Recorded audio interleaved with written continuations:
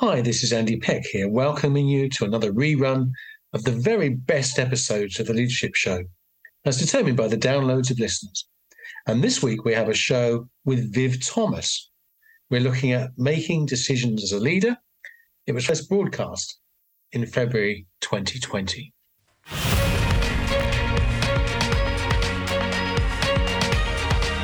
The Leadership File on Premiere.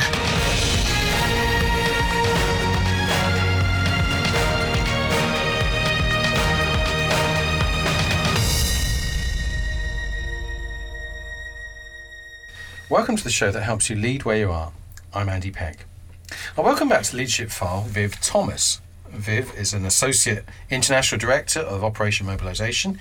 He and his wife Sheila live in London, the UK, where he's also Honorary Teaching Pastor of St Paul's Hammersmith and founder and director of Formation, which runs schools and courses on the spiritual journey in growth in Christ.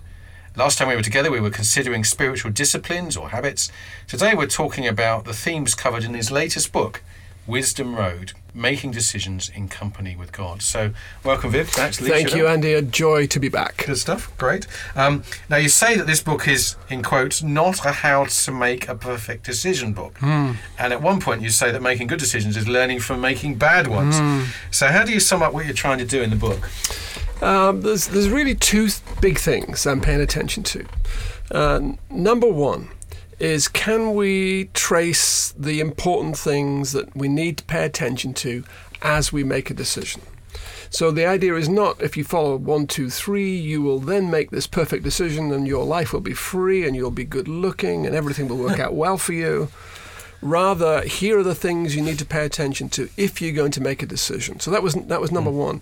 And then number two is a place that people can come back to when they make a decision and it doesn't work out as they imagined, because it could well be that you make a decision, it kind of goes wrong, and then you think, well, how did it go wrong? Then maybe read Wisdom Road again, and you maybe go, aha, that is the reason why it went wrong. Okay, brilliant. Well, you will know that books on decision making broadly fall into two categories. Ones that seem to imply you can, you need to stay in and find God's will, and the details of life are kind of orchestrated by God. And those that look in terms of broad areas of God's will and then suggest the details left up to us. So what's your expectation of God when it comes to his role in decision making? Yeah, some deep theological stuff right behind that question that you give to me. I'm much more in the latter camp, in the sense that God gives us freedom to be able to make choices as we respond to him and to the world and to the circumstances we find ourselves. And that God, in his will, gives us our lives are his, but he gives them back to us, and says, "Okay, let's walk together through this. Let's see what we can do here with you in this particular state." And God's working out his will in the middle of all of those things, but he draws us into this place where we are able to just pay attention to what he's talking about. So God's right in the middle of it, in the mix. Huge thing will be around your temperament, because people experience God in different ways. I go to lots of churches around the world, and the church is very different around the world. And so it depends on cultural issues, temperament, the way in which you're formed as an individual, as to how God works it out with you when it comes to the decision-making process. And the variety, like every prayer life is different, but the same. Yes. So every decision maker is different, but the same in a similar way. So within that, the prophetic voice or the inner voice of God, there's room for that within your framework? Absolutely critical. That you are able not only to be there rationally, but there emotionally and be there spiritually as well. And very much that God's going to lead you, guide you, speak to you on the inside if you pay attention to him. In my organization, one of the founders, a guy called Dale Roton, said that every great decision we've ever made has emerged from the prayer meeting. And I think that's true. So in the place of prayer and listening to God, God speaks. He speaks in all sorts of other places too. but a large part of a lot of room for the inner voice and the Holy Spirit speaking to you. And if you really want to get into this, and I love the kind of charismatic side, but you need to get into the life of Ignatius of Loyola if you want to really get a well-developed scheme as to God speaking to you in a fresh and engaging way. Really important. Thank you. You quote him, of course, in the book at various points. Yeah, splendid. So you look at 4 foundations for discernment. That's walk with Jesus, anticipate the weather, pay attention to your heart, and practice hospitality. I guess that 4th one was the one I was a little surprised to see there. Yeah. So unpack that. Well, I wouldn't be surprised you're surprised. And that's because we are all creatures, if you're brought up in the West, of a highly individualized world, where I understand my life is primarily about me, and I'm the free, autonomous decision maker who just looks at the world and makes a decision, and we imagine that decision will then set me free to live my life. But I don't think it's that way. I think we are communally made in the image of God, Father, Son, and Holy Spirit, and made to be together in churches, in families, in teams. So there's something deeply relational about Scripture, and I think about the decision-making process too. Right. And that I only can really make a sane decision in relationship to my community, in relationship to those I show hospitality to, those who I draw into my life, because those are the people that let me know who I am. Those are the people that give me my identity. And if you don't know who you are when it comes to the decision-making process, then you are truly lost. And I think that's what's happening in London and in our big major cities. People are trying to make decisions by themselves, without community, without hospitality, without paying attention to what others may say, and are getting lost in their own little tiny space that we imagine is huge, but it's actually a very restricted place for the imagination. Yeah, I mean, it strikes me that one of the qualities of an elder is to be someone who practices hospitality. Absolutely. Which is often overlooked. But a key part of the whole leadership piece. That if you don't know how to open up your heart generously to people, then you won't get discernment. You won't be able to see what's going on, not only in your church or your organization, but even in your own life. You'll be a mystery to yourself. Yes, indeed. Now, I was intrigued by a comment towards the end of the book where you quote the title of Bishop Stephen Cottrell's book, and the title is Do Nothing to Change Your Life. Does that suggest you have an essentially passive view of life over and against the more kind of activist style that we see in the kind of evangelical charismatic world? I'd resist the split of those two. I don't think it's a question of being passive or active. The most creative place you can be, the place where much happens, is when you're in stillness before God and listening to God. That can be the most active thing that's going on, because it's there God speaks to you, it's there your imagination gets fired, it's there you listen to different things that you've not listened to before. So it's not a question of just let's all be quiet and do nothing. The times of silence and of solitude are like engine rooms for the rest of your life. They are like energy resources. That's where you get your nutrition. That's where you get your strength.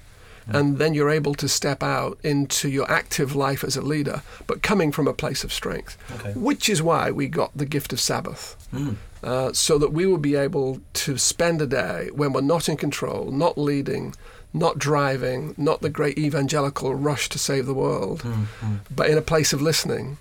If we get that balance right, then we can live richly before God.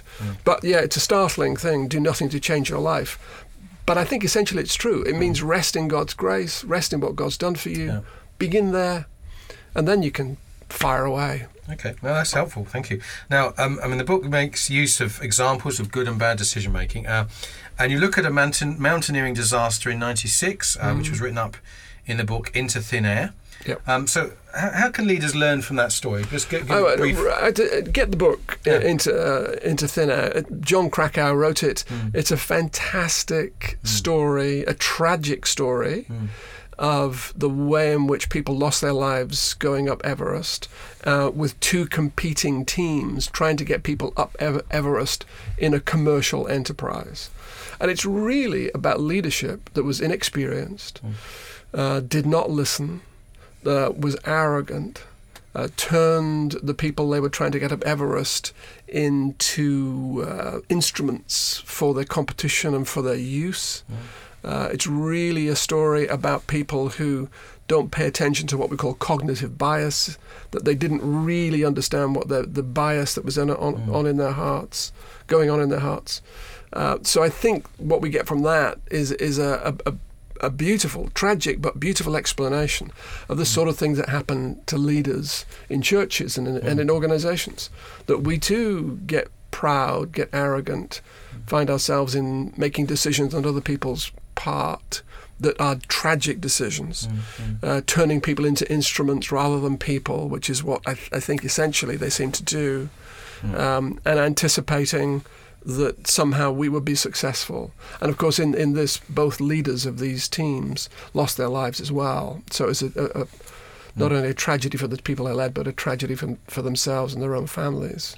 And so the modern obsession maybe with a leader coming in with a mission statement that the followers follow, as opposed to them equipping the people, is part of that kind of the big shift, I think, is that they focused on their goals and not on the people they were leading. If they'd focused on the people they were leading, they'd have made other choices. Like everybody knows, apparently, about the turnaround rule when you're climbing Everest, that if you're up there at 1, you've got to be up there by 1 o'clock in the afternoon. If you're not up there by 1 o'clock in the afternoon, turn back. They got up there at 4 o'clock in the afternoon. The weather then changed and they died. And the thing that would make them get up there, the thing that would make them ignore that turnaround rule, I think, is they focus on the goal rather than the people. And as you pay attention to the people, then that starts to shape your idea around leadership and goal setting and vision setting. And it's a complex balance. But Jesus came for people to save them, heal them, bring them into a place of flourishing, give them hospitality, get them saved in every possible dimension of that word. And as soon as you lose that vision, you become a liability as a leader. We're listening to The Leadership File with me, Andy Peck. I'm joined this week by Viv Thomas. Viv is the author of his latest book, Wisdom Road, Making Decisions in Company with God. And we'll be back just after this. Welcome back to The Leadership File with me, Andy Peck. I'm joined this week by Viv Thomas. Welcome back to Viv. He's been on the show before. He's the Associate International Director of Operation Mobilisation. He's honorary teaching pastor at St Paul's Hammersmith. He's Director of Formation, and also his latest book, of a number of books you can find from Viv, is Wisdom Road, Making Decisions in Company with God. So we're talking before the break a little bit about the book and some of the aspects of it. So we're going to continue in the second half of this broadcast. Viv, you quote Stanley Hauerwas, decision making is not about what I ought to do, but what I ought to be. So is that a useful maxim for Christian leaders? It's not just useful, it's beautiful. Absolutely beautiful. Because we put so much around what will I now do in my decision making? What will I now accomplish? What will I now achieve? And those are great questions for leaders, and leaders need to ask those questions. But all of that, what I will do and achieve, will come out of who I am, will come out of the way I've been formed in my heart, the things that have shaped my life, the things that have shaped my imagination. It will come out of my identity, because every leader leads in the end out of their identity and not out of their talent. You can get leaders of sort of equal talent that look spectacular, but when you get in a bit further into their inner lives, you find out who's the strong one and who's the weak one, and it's the one who's got this strong sense of who they are, and the reason why they're doing what they're doing is because this is who they are. And in these days, lots of leaders are victims, I think, to pressures from all sorts of areas that just say achieve, grow big, get on the road, sort it all out, be successful. But it's all built on a tiny inner life and a small identity. An image I often use, maybe not so helpful, is they look like Arnold Schwarzenegger used to look. Yes. But inside they're Charlie Chaplin. Right, yes. And the reverse needs to happen if we're going to develop great leaders and also achieve our goals. Sure. Which leads me to the next question, really, which was, you look at the ways in which some decisions are delivered to us. In other words, we find ourselves in a particular culture, community, story and framework of thinking. How important is it to embrace our story? Our own personal story. Absolutely. Right to the centre when it comes to your own identity and what it means to be a leader. And we've got this illusion that's been delivered to us from our culture that more or less says you're free to do anything you like.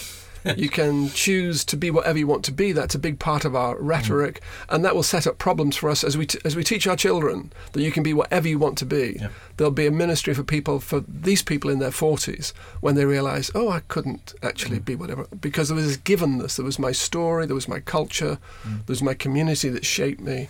But your story is pivotal. Every decision you make comes out of the way you've experienced your story. So my story influences my life every day. Yeah. The things I've been through and haven't been through, the choices I've made, the mix, the people I've kept with, the education I've got or haven't got, all of that will significantly shape what I pay attention to, and therefore my decision making. Pay attention to the woman or man you marry. I think comes out of the sort of story that you've led and what you feel you need at that time. So it's incredibly powerful. So the more you're able to know your story, the more you're introduced to your story and yourself, the real story of who you are, then the better it will be.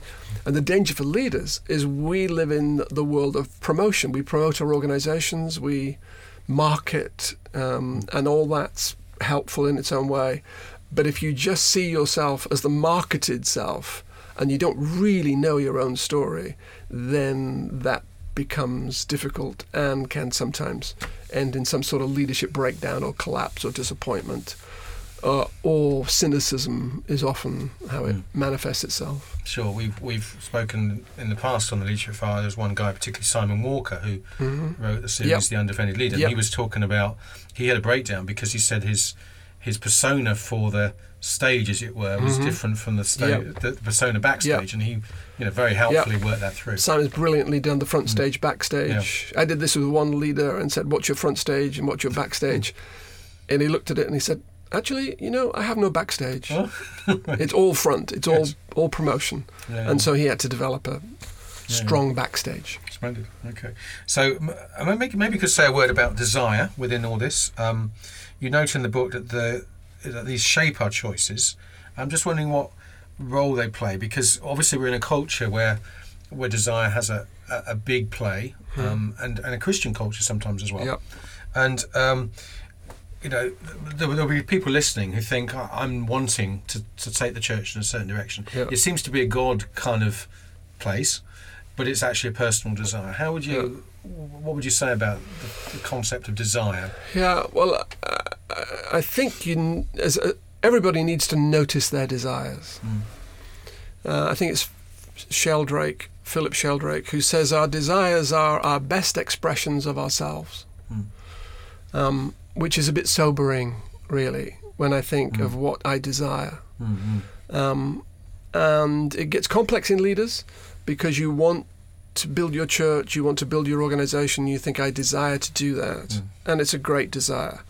What I think you need to pay attention to is the desire behind the desire. Okay. Why? Why do you want to build this organization? Why do you want to build this church? What's the real stuff that's driving that? So I think of one vicar I know quite well, very successful in terms of size of church and money and all the rest of it. But his real desire in leading this church was to please his father. Right. He'd had a damaged relationship with his father. It hadn't really gone well. So he was building this great religious edifice, and it was good. It was, people wouldn't notice this, I don't think, under his leadership, at least not for a while. But what was driving him was this was a compensation for the relationship he had with his father. He wanted to please his father in this. So that was his real desire. So it'd be really helpful if he notices that, can walk with that, and go, okay, this is who I am, this is what's going on in me. How can the Holy Spirit touch that, transform that? And we can work with that. So that's desire becomes really important, particularly for leaders, because leadership, to quote one of my mentors, is a great big ball of wax. You don't know quite what's happening in your own heart. I know for me, I love the platform. I have no trouble being in front. I feel comfortable in front. That's kind of dangerous in its own little way, because then the desire for me would be, well, I'll go to the front, I'll do the speaking, I'll do the presenting. For others, they would dread being there, but for me it feels like natural breath. So I have to pay attention to what that desire means for me, and how do I work that out, and what does that mean for my leadership. I'm going to say, because you can get obsessively introspective on desires, and in a sense God uses our impure desires. Yeah, absolutely. And I think the thing is to be as open as you can with your desires, to be able to say to the team you're leading, this is what I like, this is what I really want, and let them walk with you in the middle of those desires. And you can usually turn them into some fresh, humorous place where if people know, oh, this is what's driving him today, this is what he's really after, then it can be a place of great joy, actually. And I've got relationships like that with some of my team, that they know what's going on here, and it's very funny. Very good. Now, you talk in the book about temperament. We touched on it earlier, and you also mentioned it earlier that we experience God very, very differently. So talk to me a little bit about temperament and this whole process of decision making, and because the classic Myers-Briggs, there's introvert, extrovert, and although introverts are around about 25% of the population, they're a very high percentage of church leaders are introverted, and therefore they're unlikely to want others to connect with them in the hospitality sense. So just maybe you could share a little bit. You mentioned it in the book. You talk about you're being a yellow and all that kind of. I'm not sure I quite understand. No, it's just another temperamental analysis thing.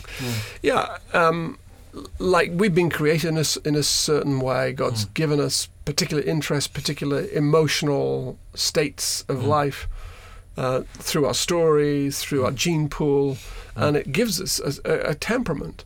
And there are different ways in which you can slice up these temperaments, and the Myers-Briggs stuff may be helpful, maybe not so helpful, depends how you look at it. But each of us have got a temperament, a particular thing we're drawn to, a particular thing we pay attention to. My wife and I, totally different temperaments, the way in which we look at the world, with her being much more kind of discreet and conservative, and me leaning towards being an exaggerator and an extrovert. So that shapes the way in which we make decisions.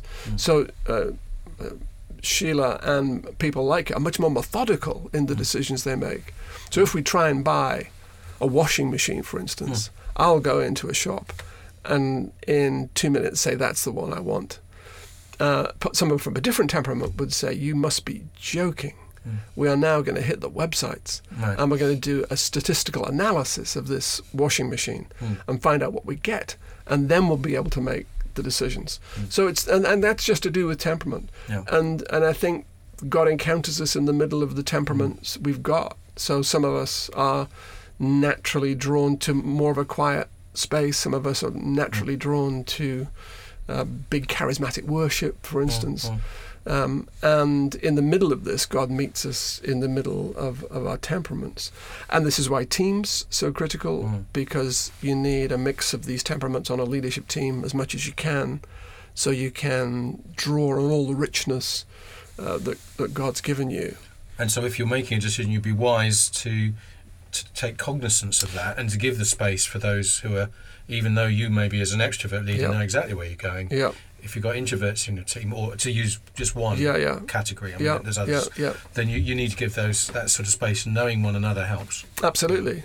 And I do a bit of teaching in different colleges, and I often just kind of throw out a question and imagine that people will be able to respond to this question very quickly.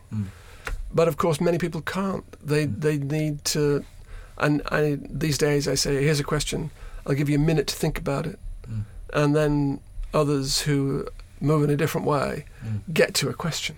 Yes. And that's much more being aware of what's happening in the room. And leaders need to be aware as to what's happening in the room. Well, certainly time's defeated us, but it's just a chance to tell people how to get a copy of the book. You can get this book on Amazon. If you go type in Viv Thomas, Wisdom Road, you can get the book there and order it in hard copy or digital version. You can get it through the Formation website, www.formation.org.uk, and that will take you in through Amazon. So it's available. Wisdom's available. So have a go. Thank you so much. You've been listening to The Leadership File with me, Andy Peck. I was joined this week by Viv Thomas. He is the author of this book we've been talking about, Wisdom Road, Making Decisions in Company of God. May God bless your decision-making in the year ahead. Amen.